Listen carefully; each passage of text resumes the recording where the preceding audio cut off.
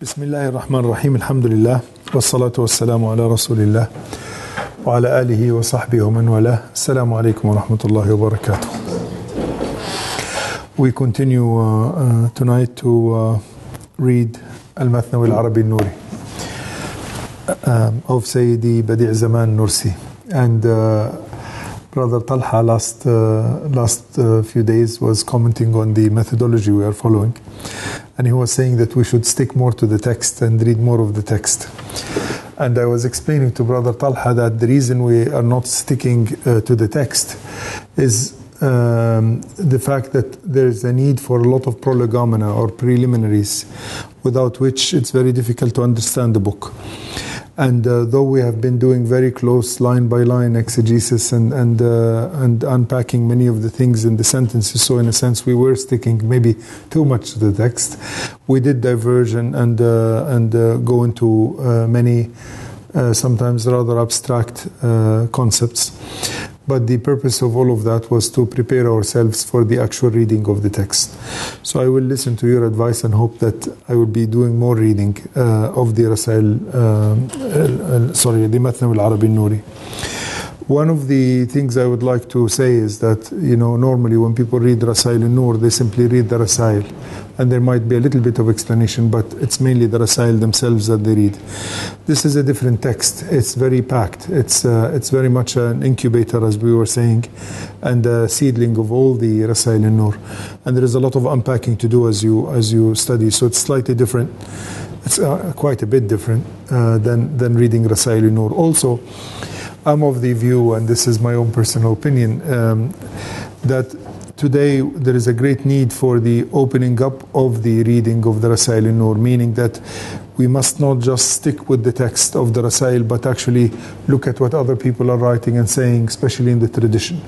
Because unfortunately some people are so devoted to Badi' Zaman Nursi rahmatullahi alayh that they just stick with the text itself and are not even willing to read Imam Ghazali or Imam Rabbani, which was not the intention of Ustaz, I don't think, and is not conducive to the development and the growth of the Nursi movement. So I believe that there has to be a lot of kind of opening up. And in some of the remarks I was making, I was trying to make the Mathnawi touch the horizon, say, of phenomenology at times, of existentialism at times, of Greek philosophy at times, trying to just give the contemporary reader and listener more windows onto the literature of Nursi, so that it's not just something of the past, but something that's quite current and present for them. So I hope that it was okay. But nevertheless, today we will begin reading the actual lama'at min Shams al-Tawheed, which are illuminations from the sun of unification or unity or belief in unity, Tawheed. Bismillahir Rahmanir Rahim. في بيان جواهر من خزائن هذه الآيات. So the Shaykh is going to explain or explicate, to give bayan, explication of jawahir, of essences or jewels from the treasures, khaza'in, of these ayat. Which ayat is he going to give exegesis of? He's going to give exegesis of the following ayat. أعوذ بالله من الشيطان الرجيم. بسم الله الرحمن الرحيم. الله خالق كل شيء وهو على كل شيء وكيل. Allah Azza wa Jal creates everything, and He is the custodian of everything. له مقاليد السماوات والأرض. He has control over the heavens and the earth. And this is in Zumur, ayah 62 and ayah 63. And then أعوذ بالله من الشيطان الرجيم. بسم الله الرحمن الرحيم. فسبحان الذي بيده ملكوت كل شيء وإليه ترجعون. Praise be to He who has the control over all things, and to Him and to whom you return. And again, وَإِن مِّن شَيْءٍ إِلَّا عِندَنَا خَزَائِنُهُ. For everything we have the treasure boxes or the safes in which valuable things are kept. And then again, مَا مِن دَابَّةٍ إِلَّا هُوَ آخِذٌ بِنَاصِيَتِهَا. Nothing that moves except that He has control over it. So these are ayat about divine power and divine management, and divine control of the universe. And this chapter is about these topics. Ya ayyuha al-ghafil al-mungamis fil asbab. He is calling the people like myself, whom he calls ghafil. Ghafil is from ghafla. Ghafala is to fail to pay attention, to be distracted. Okay? And the ghafil is the distracted one. Who is the distracted one? He is the one who is distracted from Allah Azza wa Jal, from feeling the reverence for the Creator as He lives amongst the creatures. So if I live in this life paying attention only to the created and never thinking of the Creator, then I am ghafil. So he says, Ya ayyuha al-ghafil. He is speaking to the distracted, to people like myself who are often distracted from paying attention to their Creator. Al-mungamis fil asbab, who is drenched in or right in the middle of asbab.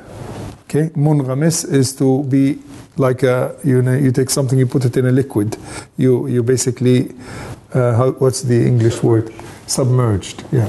So you are submerged in the asbab. Asbab is the plural of sabab, and sabab is often translated cause.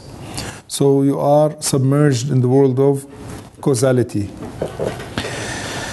What does he say to this distracted person? He says, يا أيها الغافل المنغمس في الأسباب إن الأسباب حجاب تصرف القدرة.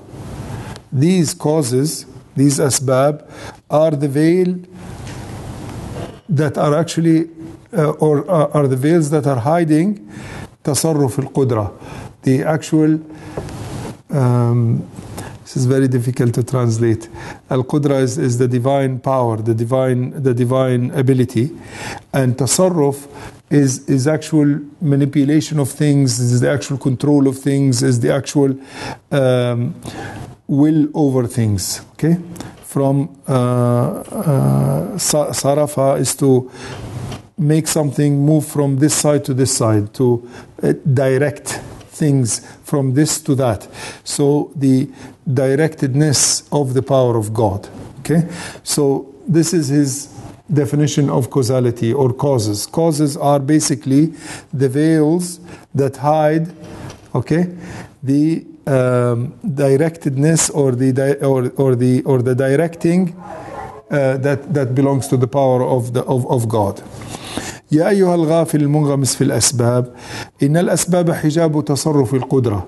Okay, meaning that the power of God is actually controlling things, directing things, and this directedness or this directing is actually hidden away from you and I, okay, through the veils that are called causes.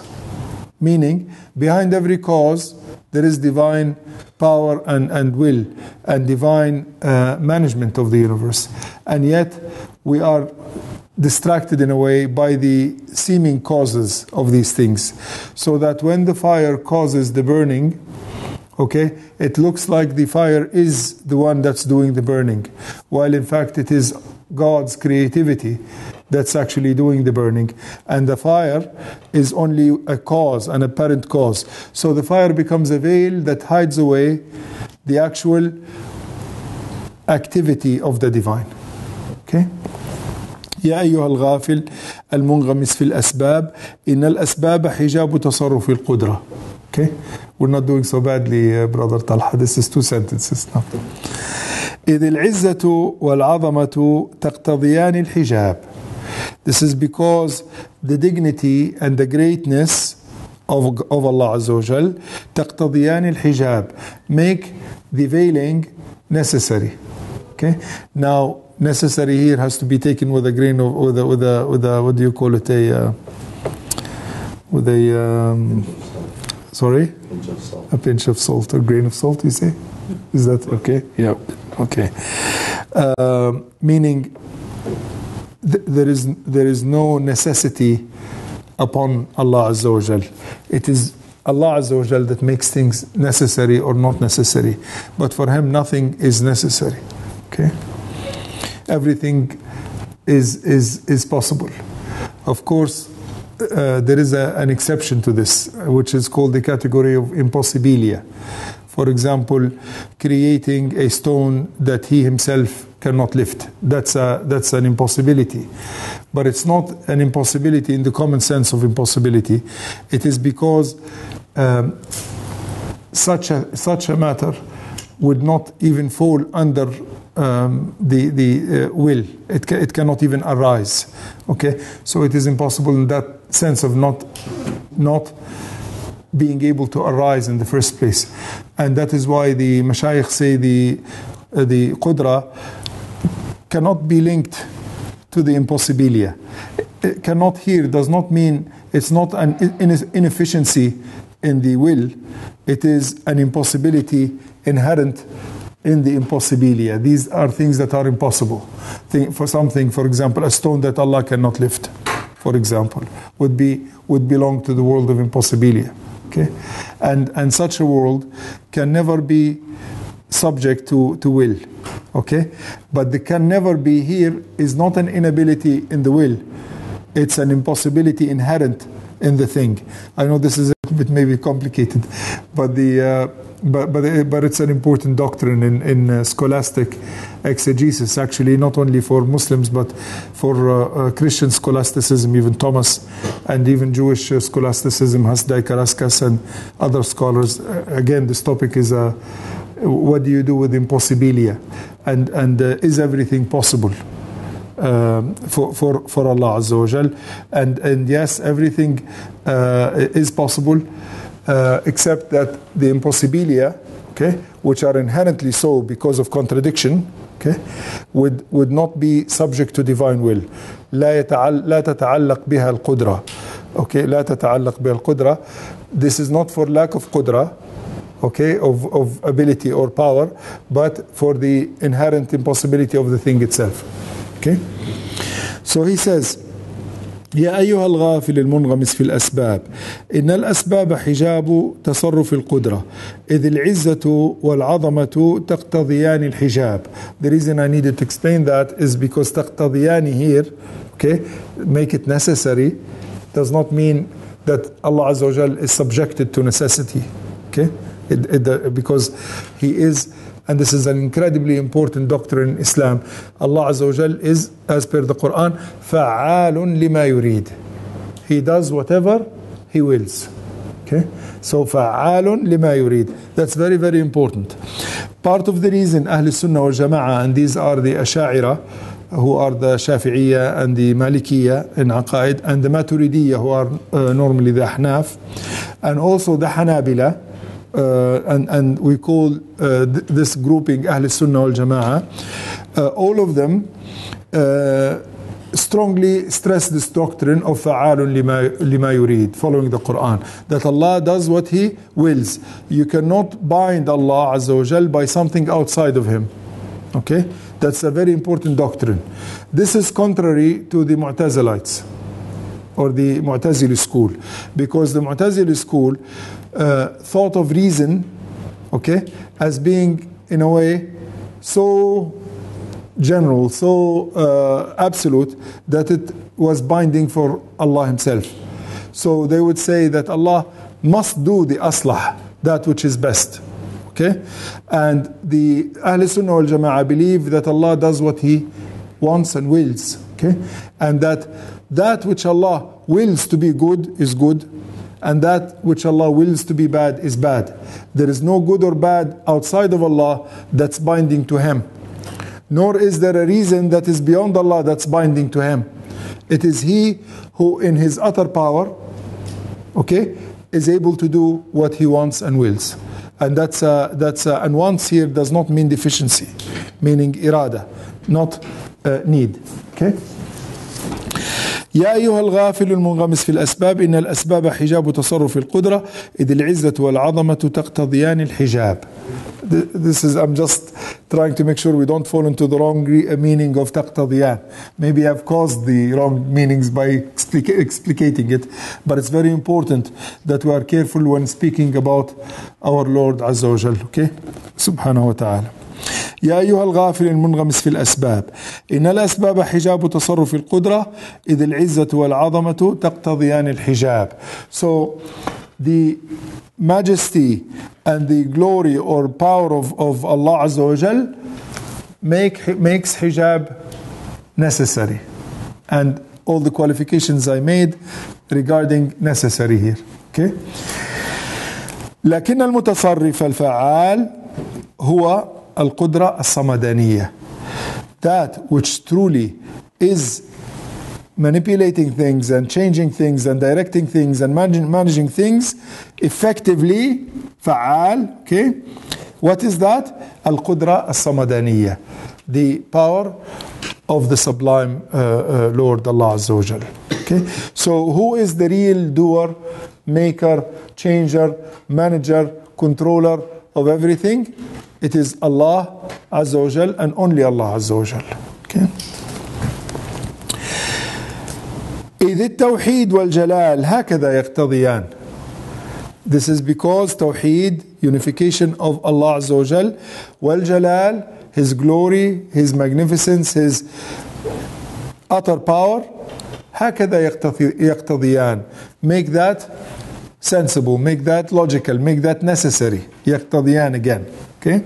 Having qualified the word, I can now use it. إذ سلطان الأزل له مأمورون لكن ليسوا وسائط الإجراء حتى يكونوا شركاء سلطنة الربوبية. Okay? You wanted to stick with the text, Talha, so that's what we're doing. Okay, لكن, okay, he says, إذ سلطان الأزل له مأمورون. The Sultan, the Sultan, the ruler of eternity, Allah Azza wa Jal, له مأمورون. He does have things or beings or entities or causes that he commands. مأمورون from amara, to command, commanded beings. Okay? لكن ليسوا وسائط الإجراء. But these are not mediators of procedures. They are not procedural mediators, meaning they are not the ones who are doing on God's behalf. This is very important. Mediation for Ahl Sunnah wal Jama'ah is very particular. There is no inherent power in that which mediates. This is contrary to some different schools within Islam. For example, some of the Mu'tazilites, not all, had that doctrine, and also Ibn Hazm al-Andalusi, this is very clear from his Fisal fil Milal wa Nihal, does believe in the taba'i' that are inherent in things, and does believe in wasa'it that are of this kind that the Shaykh is rejecting. His position is typically Ash'arite and Maturidi, which is Ahl Sunnah wal Jama'ah. Okay? إذ سلطان الأزل له مأمورون لكن ليسوا وسائط الإجراء. They are not procedural mediators حتى يكونوا شركاء سلطنة الربوبية. For if that happens, they would be partners in the rule of the Lord, or partners in lordly rule. يكونوا شركاء سلطنة الربوبية. They are not like that. What are they like? بل هم من الدلالين الذين يعلنون إجراءات الربوبية. They are mere callers who point out the procedures that are actually made by the Lordship Himself. Okay? Meaning, and the word here is Dallal. Dallal is, I don't know if you're familiar with this concept, but in the gold market, he is somebody who doesn't own the jewelry, and he's not buying the jewelry, but simply is a middleman who gets a commission for just pointing the buyer to the seller, a kind of salesperson, a salesperson that travels back and forth in the old bazaars and souks. So in the gold market in Istanbul, there will be this Dallal, okay? And the Dallal was a trusted person, but he was neither the buyer nor the seller. Nor did he have money, nor did he have the efficacy. Who has the efficacy? It was the owner or the person who was doing the buying. But the Dallal himself didn't have anything. Okay? So he uses this word Dallal. And Dallal is from Dalla Yadullu Dilalatan, which means their sole role is to indicate. So he sees the mediators or the causes as mere indicators. Okay? They are signifiers, indicators, but they are not actually things that have efficacy in themselves. That's a very important doctrine. Again, this is very Ash'ari, very Maturidi, okay? And also very Hanbali, except the Hanabila don't like to talk about it. So they don't actually have a highly developed kalam or ilm kalam, but the Ash'ari and the Maturidiyya do. This is because of the geography of the madhahib. The Shafi'iyya and the Ahnaf had to encounter many other civilizations and philosophical schools and theological disputations, and so they developed a very intricate kalam. While the Hanabila stuck with athar, except for some schools of the Hanabila, like in Baghdad, where they did develop a fairly developed kalam, but a very textually centered one. But this is another complicated story that maybe we can come back to at another point. So he's saying about the mediators, al-wasa'it, he says, لكن ليسوا وسائط الإجراء حتى يكونوا شركاء سلطنة الربوبية. Okay? They are not mediators in procedures so as to become the partners of the lordly power or lordly rule. بل هم من الدلالين الذين يعلنون إجراءات الربوبية. They are mere indicators who simply announce the procedures and the processes made by the Lord himself عز وجل. ومن النظار الذين يشاهدون ويشهدون. They are amongst those who are looking. From نظر ينظر نظرا فهو ناظر وهو, when he does a lot of nadar, من النظار من الفعال, it's an exaggerated form. Okay? So حتى ومن النظار الذين يشاهدون ويشهدون. Nadar is to actually contemplate something. It is equivalent to the Greek theoria. Okay? And that is the word, the Greek word from which theory comes, and theoretician and theorizing. Okay? It is to contemplate mentally, to actually look upon something, to gaze upon a thing such that the essence of the thing would be intellected by you. That is the definition of nadar. That is why the Muslim thinkers were in Abbasid period and after were called nuzzar. Okay? And each one of them was nadir, all of them were called nuzzar. All right? And that's why Imam Ghazali calls his book on logic Mihak al-Nazar, the stone with which you test nazar to make sure that you're looking in the right way. Okay? The mihak is a stone that you use to scratch a piece of metal to see if it's gold or not. Okay?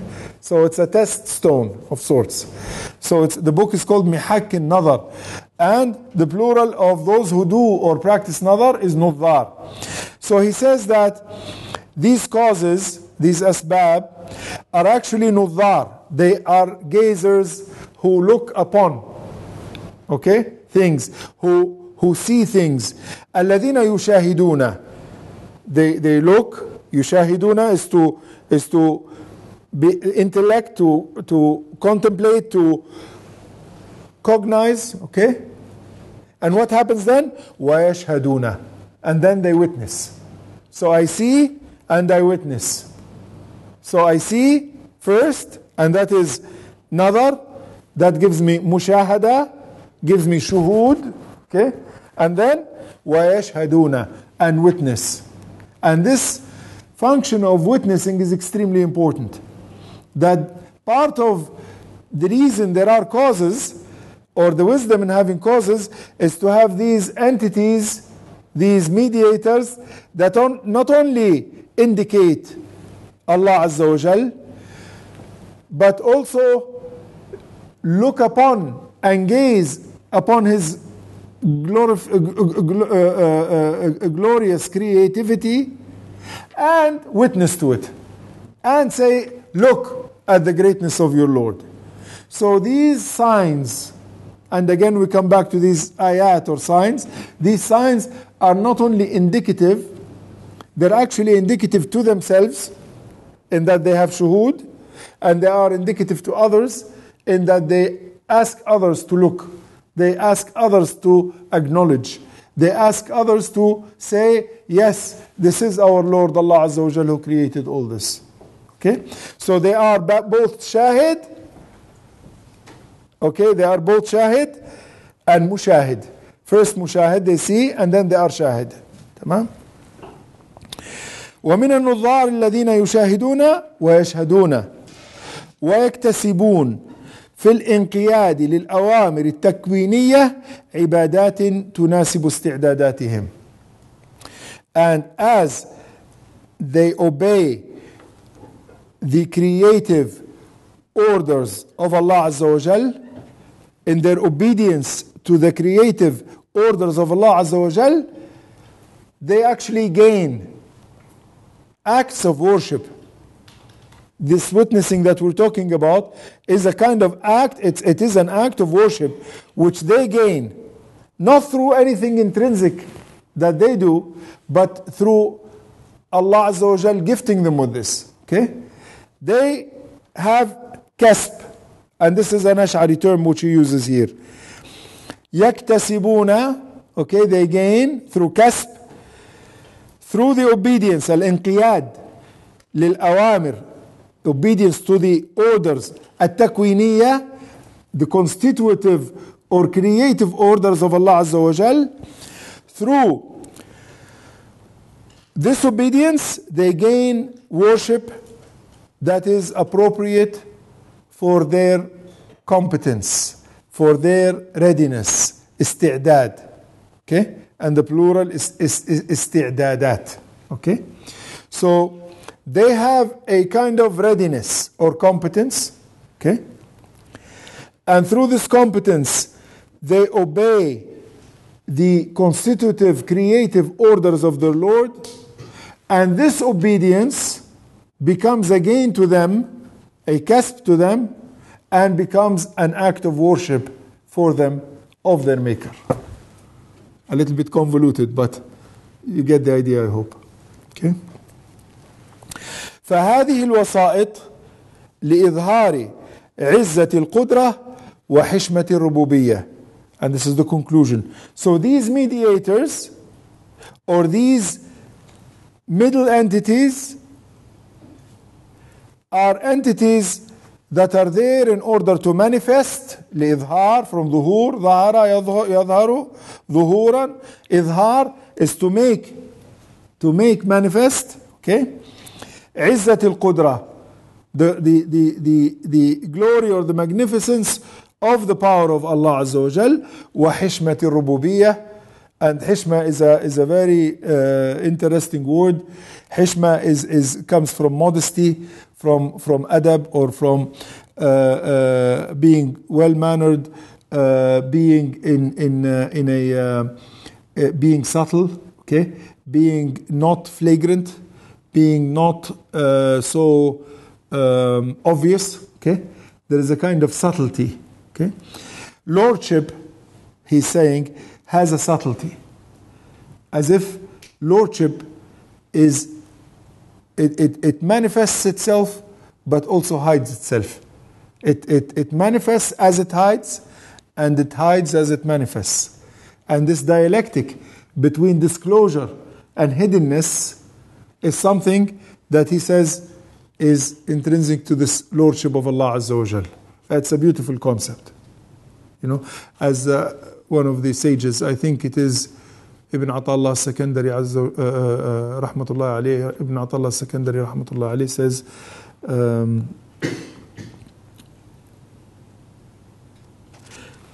كيف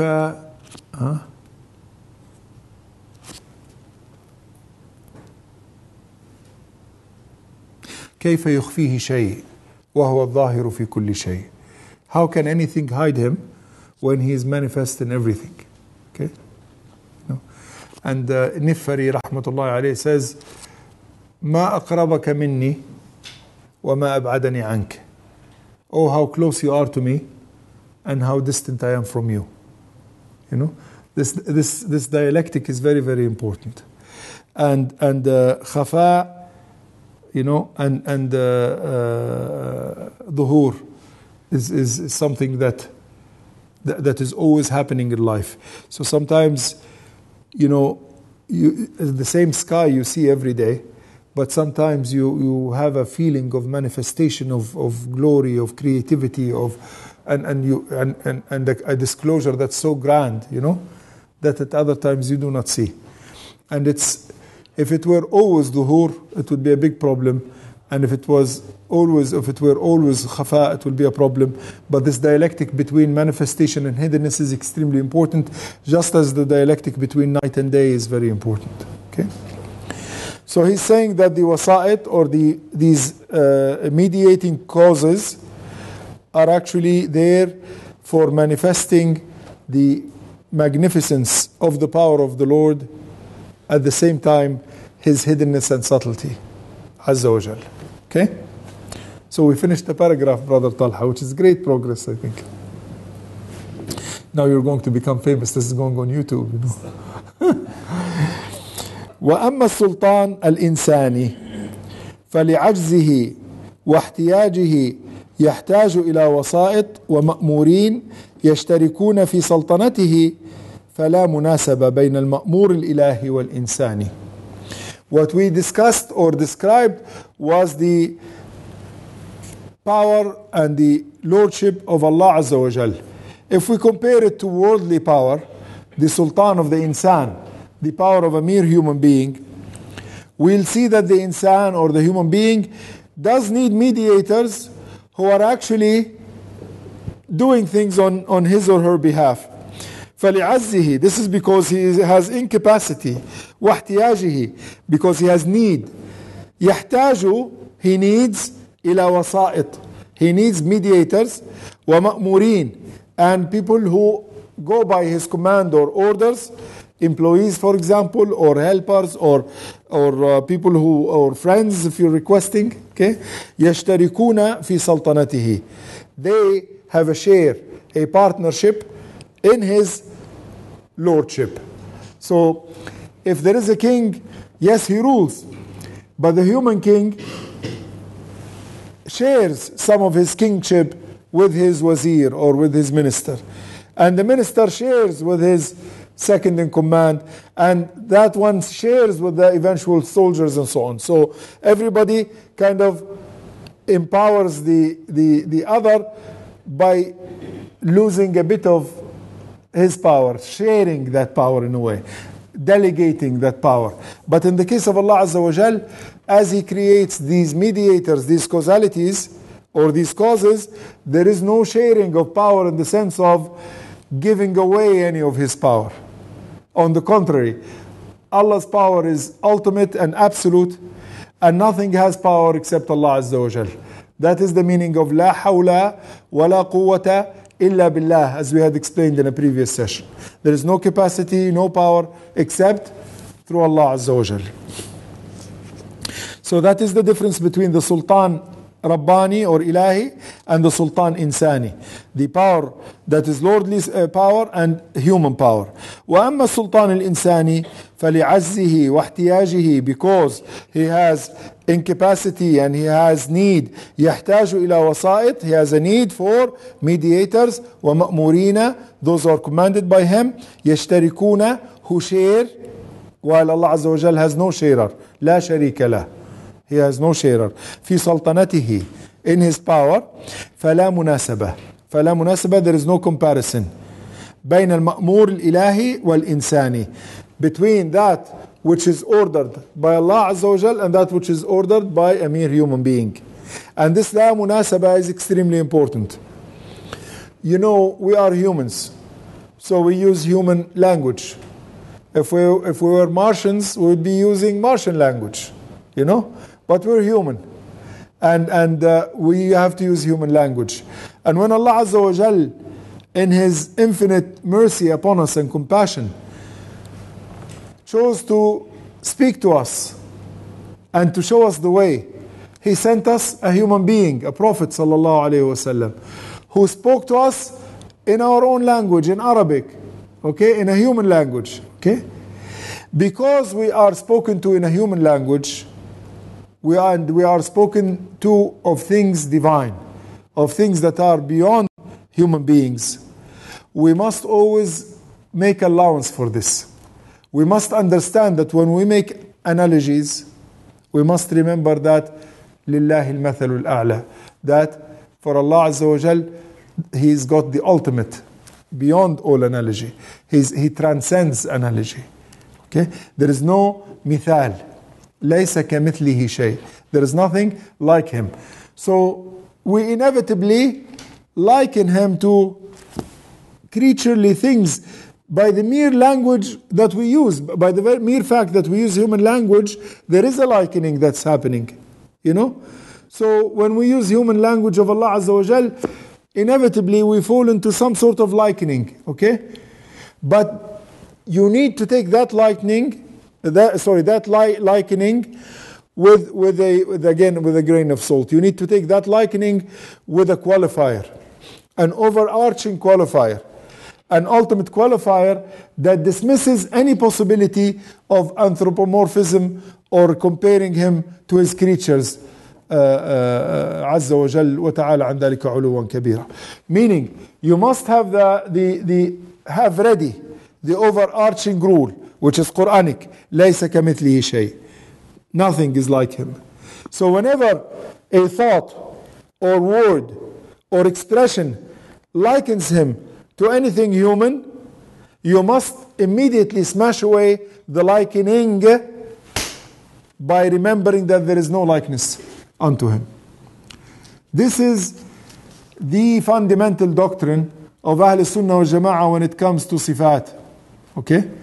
Or the attributes or the characteristics of Allah Azza wa Jal. Expressions of sifat, yes, we take them as they are. And we do not in any way twist them or change them. That is why we are not allowed to speak of Allah Azza wa Jal except the way He spoke of Himself Azza wa Jal to His selected creature Sayyidina Muhammad sallallahu alayhi wa sallam in His ultimate book, the Quran, which is Hudan wa Rahma al-Alameen. But as we use these expressions of Allah Azza wa Jal, we must always remember that لَيْسَ كَمِثْلِهِ شَيْءٍ. That is very, very important.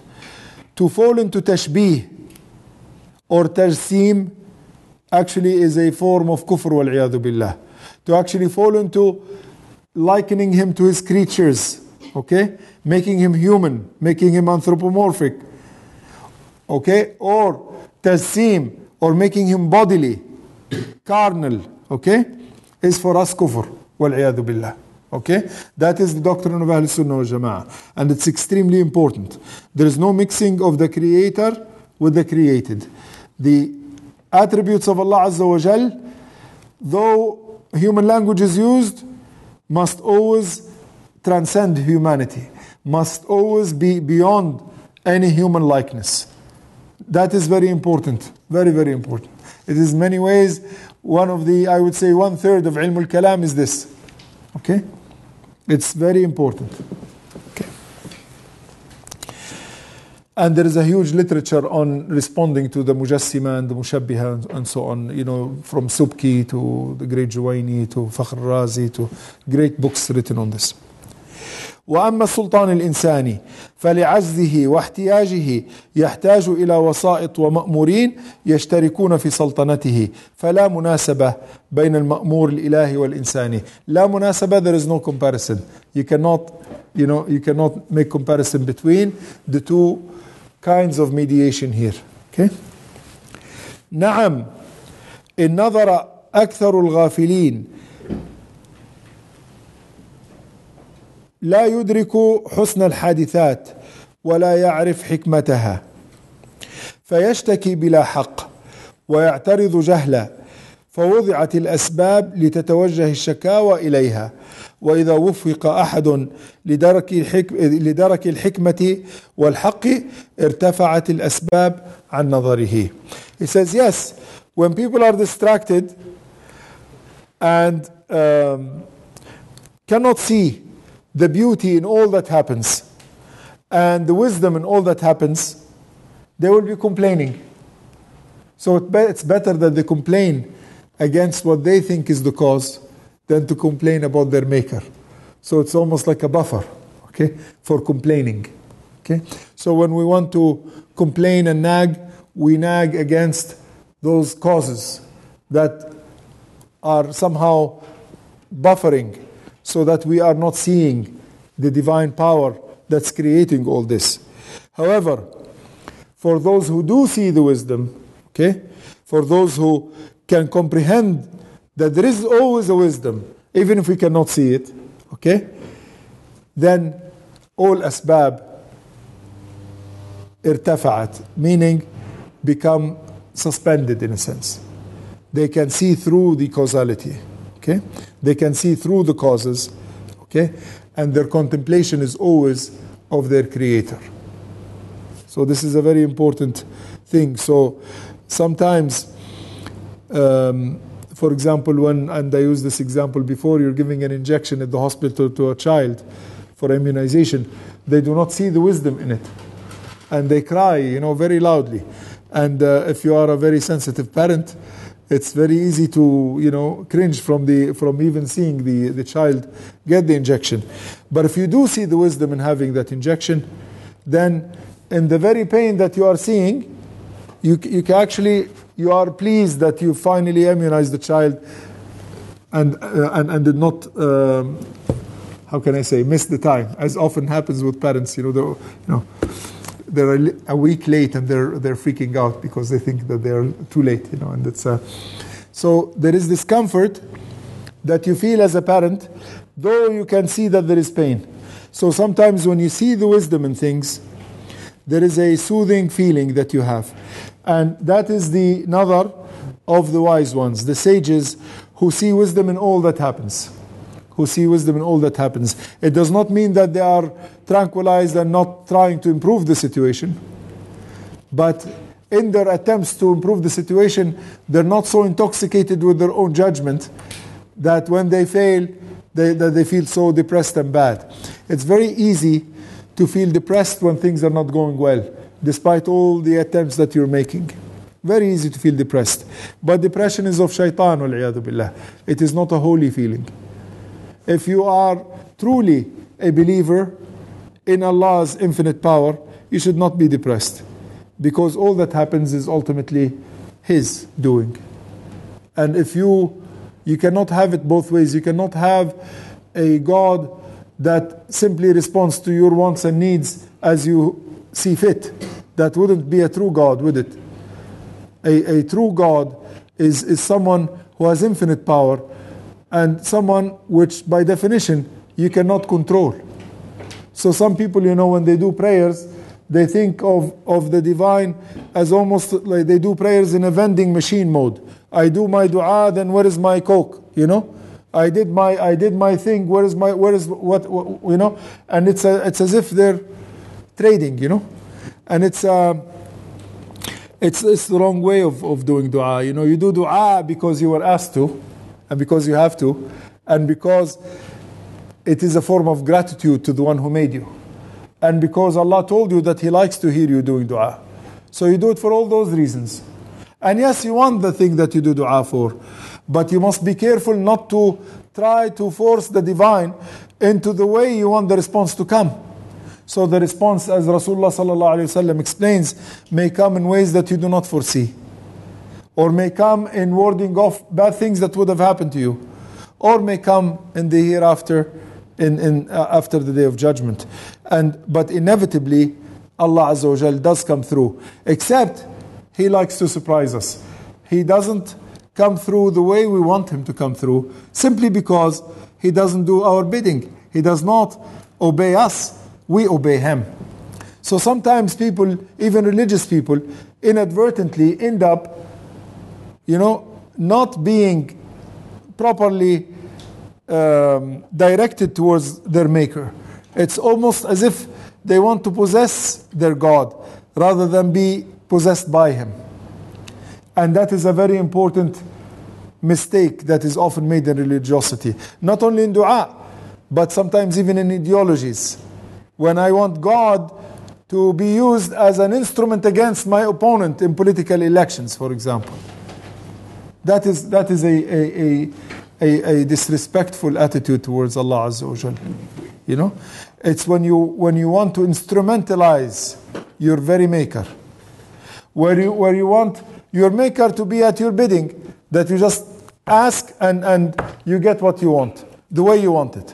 That is not a proper abd Rabb relationship.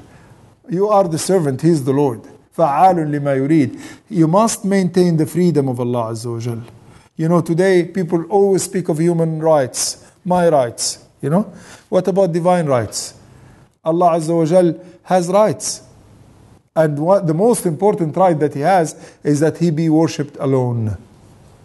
That you don't take other entities or beings or anything and worship it besides him. That exclusiveness belongs to him. That's his right. Okay? And what is your right? And this is in hadith actually. What is your right? It's your right is that if he does that, if you do that, if you make sure that you worship only him, okay, that he would give you Jannah. And notice, it's not your inherent right.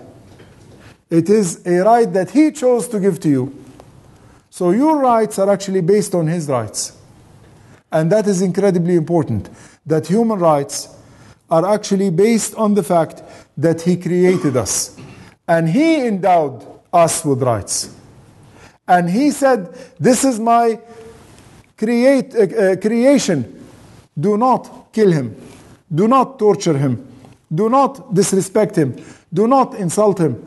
Do not fail to give him when he asks you for water or for food or for shelter. So your respect for his creature, okay, is a sign of respect for the one who created him. So to tell me that you are a religious person and that you worship the Creator and at the same time humiliate his creation and kill his creation and torture his creation and destroy his creation, what kind of worship is this?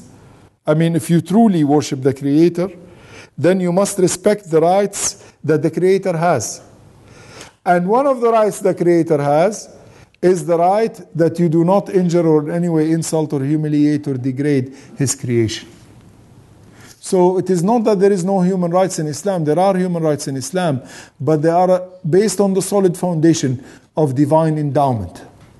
It is because Allah endowed us with all these rights, endowed his creatures with all these rights, that no human being can take them away. They are absolute. Their absoluteness comes from the absoluteness of Allah himself, not from the United Nations or from a human parliament or from a committee that writes it, but from the absoluteness of Allah himself. It is he who made the killing of one soul equivalent to the killing of all of humanity. And it is he who made the giving of life to one soul, to the thirsty, to the hungry, okay, to the needy, and likened it to the giving to the whole of humanity. So this is very serious stuff. Meaning, life should be a process of taking care of divine rights, of Allah's rights. That is why Imam Muhasbi, when he wanted to write a book about the spiritual life, he called it Al-Ri'aya li-Huquqillah, minding Allah's rights. Okay? Why? Because all the adab of Islam, all the ethics of Islam, all the values of Islam are really about minding Allah's rights. And a set of rights that are very important for Allah are the rights of his creatures. Not inherent in themselves, but because Allah endowed them with these rights, they become absolute, these rights. Absolute, not humanly absolute, but because of the absoluteness of the one who gave them to us. So no human being can take them away. Okay?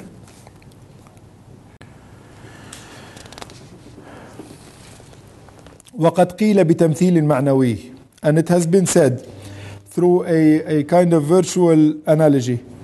إن عزرائيل عليه السلام, that Israel, the angel of death عليه السلام, اشتكى إليه تعالى, he اشتكى إليه تعالى, he complained to Allah عز وجل بأن عبادك يشتكون مني في قبض الأرواح. Your servants complain and say that I'm taking away their souls. فألقي إليه, so he was told, إني أضع بينك وبينهم وسائط المصيبات حتى يتوجه شكواهم إليها لا إليك. I shall put between you and them all these calamities as mediators, so that they would complain about the calamities and not complain about you. It is an athar which is in Hilyat al-Awliya and in Suyuti and in Hakim al-Tirmidhi. And the point is, perhaps our weak minds do need these barriers, these mediations, these causalities, so that we can complain about this causality or that causality. But as we become more and more mature in life, we achieve a state of rida, of contentment with Allah Azza wa Jal. Okay? يا أيتها النفس المطمئنة ارجعي إلى ربك راضية مرضية. This is the ultimate nafs, the nafs al-mutma'inna, where it is content with Allah and Allah is content with it, so that there is no more complaining. If I calculate the percentage of complaining in my own day, I'll find that maybe 70% of my day is complaining about this and complaining about that, and worrying about this and worrying about that, and frustration of feeling, why is this not happening though I'm doing this, as if we control things, you know. The fact of the matter is, He Himself, Allah Azza wa Jal, controls all things. Yes, we are ordered to work hard and to do our best, what they now call in management language, due diligence, you know. We have to have due diligence. But just because you have due diligence doesn't mean that things will happen the way you want them to happen. And it's extremely important not to feel frustrated. I say this to you, but it's really, I'm saying it mainly to me, because I think I'm probably the most guilty in this room of this kind of attitude. This continuous complaining. While in fact, a Muslim is supposed to be in constant shukr or gratitude. As a matter of fact, shukr or gratitude is the very essence of Islam. Imma shakiran wa imma kafura, as it says in the Quran. Either a grateful or kafur, you know, from kufr, kafur, fa'ul, which is the exaggerated form of kafara, you know. So, kafir, kafur is the one who does kufr a lot. Okay, so that's a very bad state.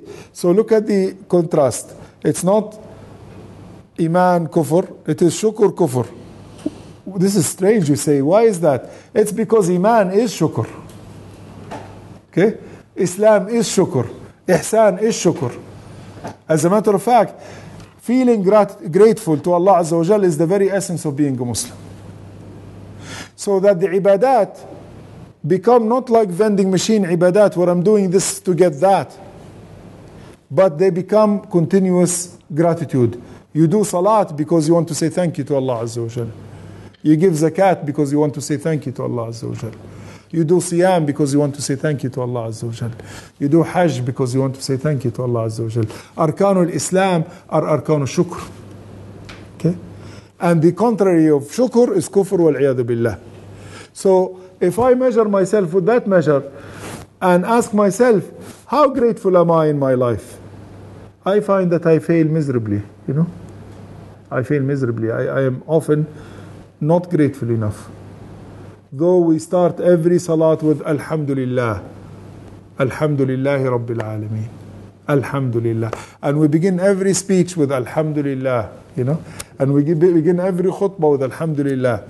And we teach our kids, you know, say Bismillah, say Alhamdulillah after you finish. But as we teach our kids, even today I was saying to my little daughter, say Alhamdulillah, say Alhamdulillah. But how much am I implementing this myself? How hamid am I? How much do I really say Alhamdulillah?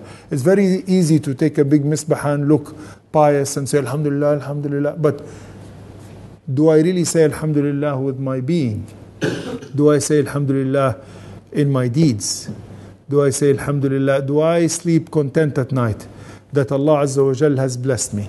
As Rasulullah sallallahu alayhi wasallam says, if you have a house that in which you're sheltered, and if you have food that is keeping you from being hungry, and you have the whole dunya, جُمِعَتْ لَهُ الدُّنْيَا بِحَذَافِيرِهَا, you have collected all of that can be collected in dunya. Meaning, what more do you want? How many beds can you sleep on at the same time? How many cars can you drive at the same time? I mean, when we had horses, you could drive 2 horses at the same time if you are a great knight, but you can't drive 2 cars at the same time. It's very difficult, you know. So, how many houses can you stay in the same time? How many?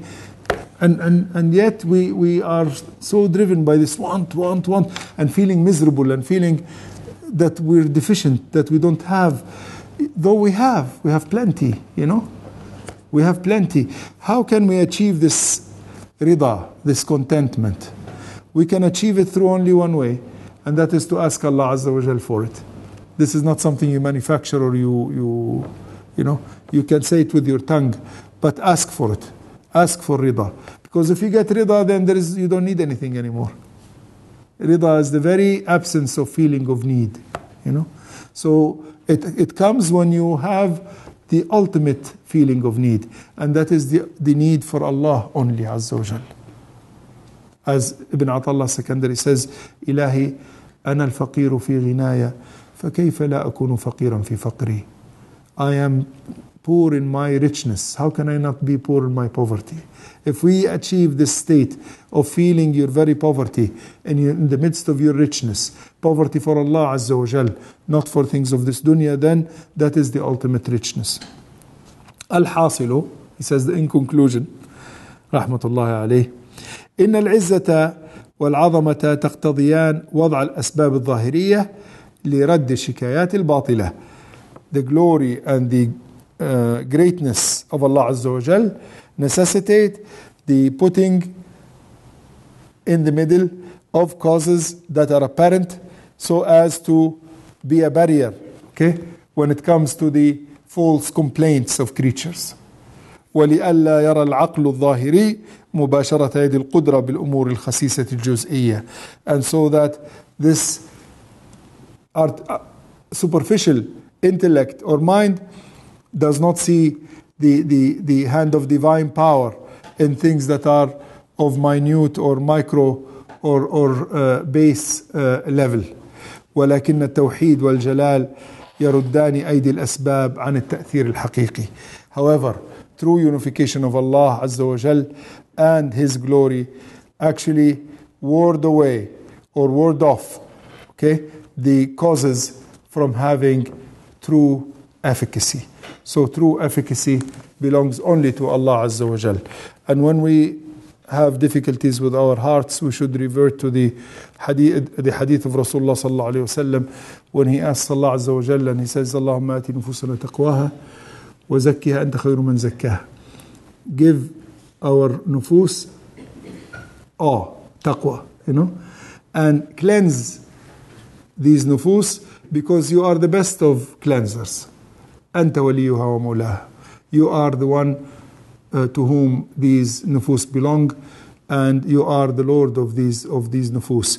So it's incredibly important in our prayers and at the end of this dars and in all of our lives that we wrench our heart out, put it between our hands and give it back to Allah Azza wa Jalla and say, I am not able to deal with this heart, I'm not able to purify it or cleanse it. I have emotions that I cannot get rid of. I have hatred, I have feeling of arrogance, I have feeling of greed. I cannot deal with these emotions. You take these emotions, you get rid of them, Allah Azza wa Jal, because you made this heart and you can make a new heart for me. Give me a new heart that is pure, that is kind, that is full of love and compassion. That's the very essence of Islam, the deen of Ar-Rahmat al-Muhdah, the gifted compassion. Allahumma aqulu qawli hadha wa astaghfirullah li wa lakum wa li kaffat al-muslimin wa la hawla wa la quwwata illa billahi al-ali al-azim wa sallallahu wa sallam ala khatam al-anbiya'i wal-mursalin Muhammadin as-sadiq al-amin wa ala alihi wa sahbihi wa sallam tasliman kathira. Assalamu alaikum wa rahmatullahi wa barakatuh.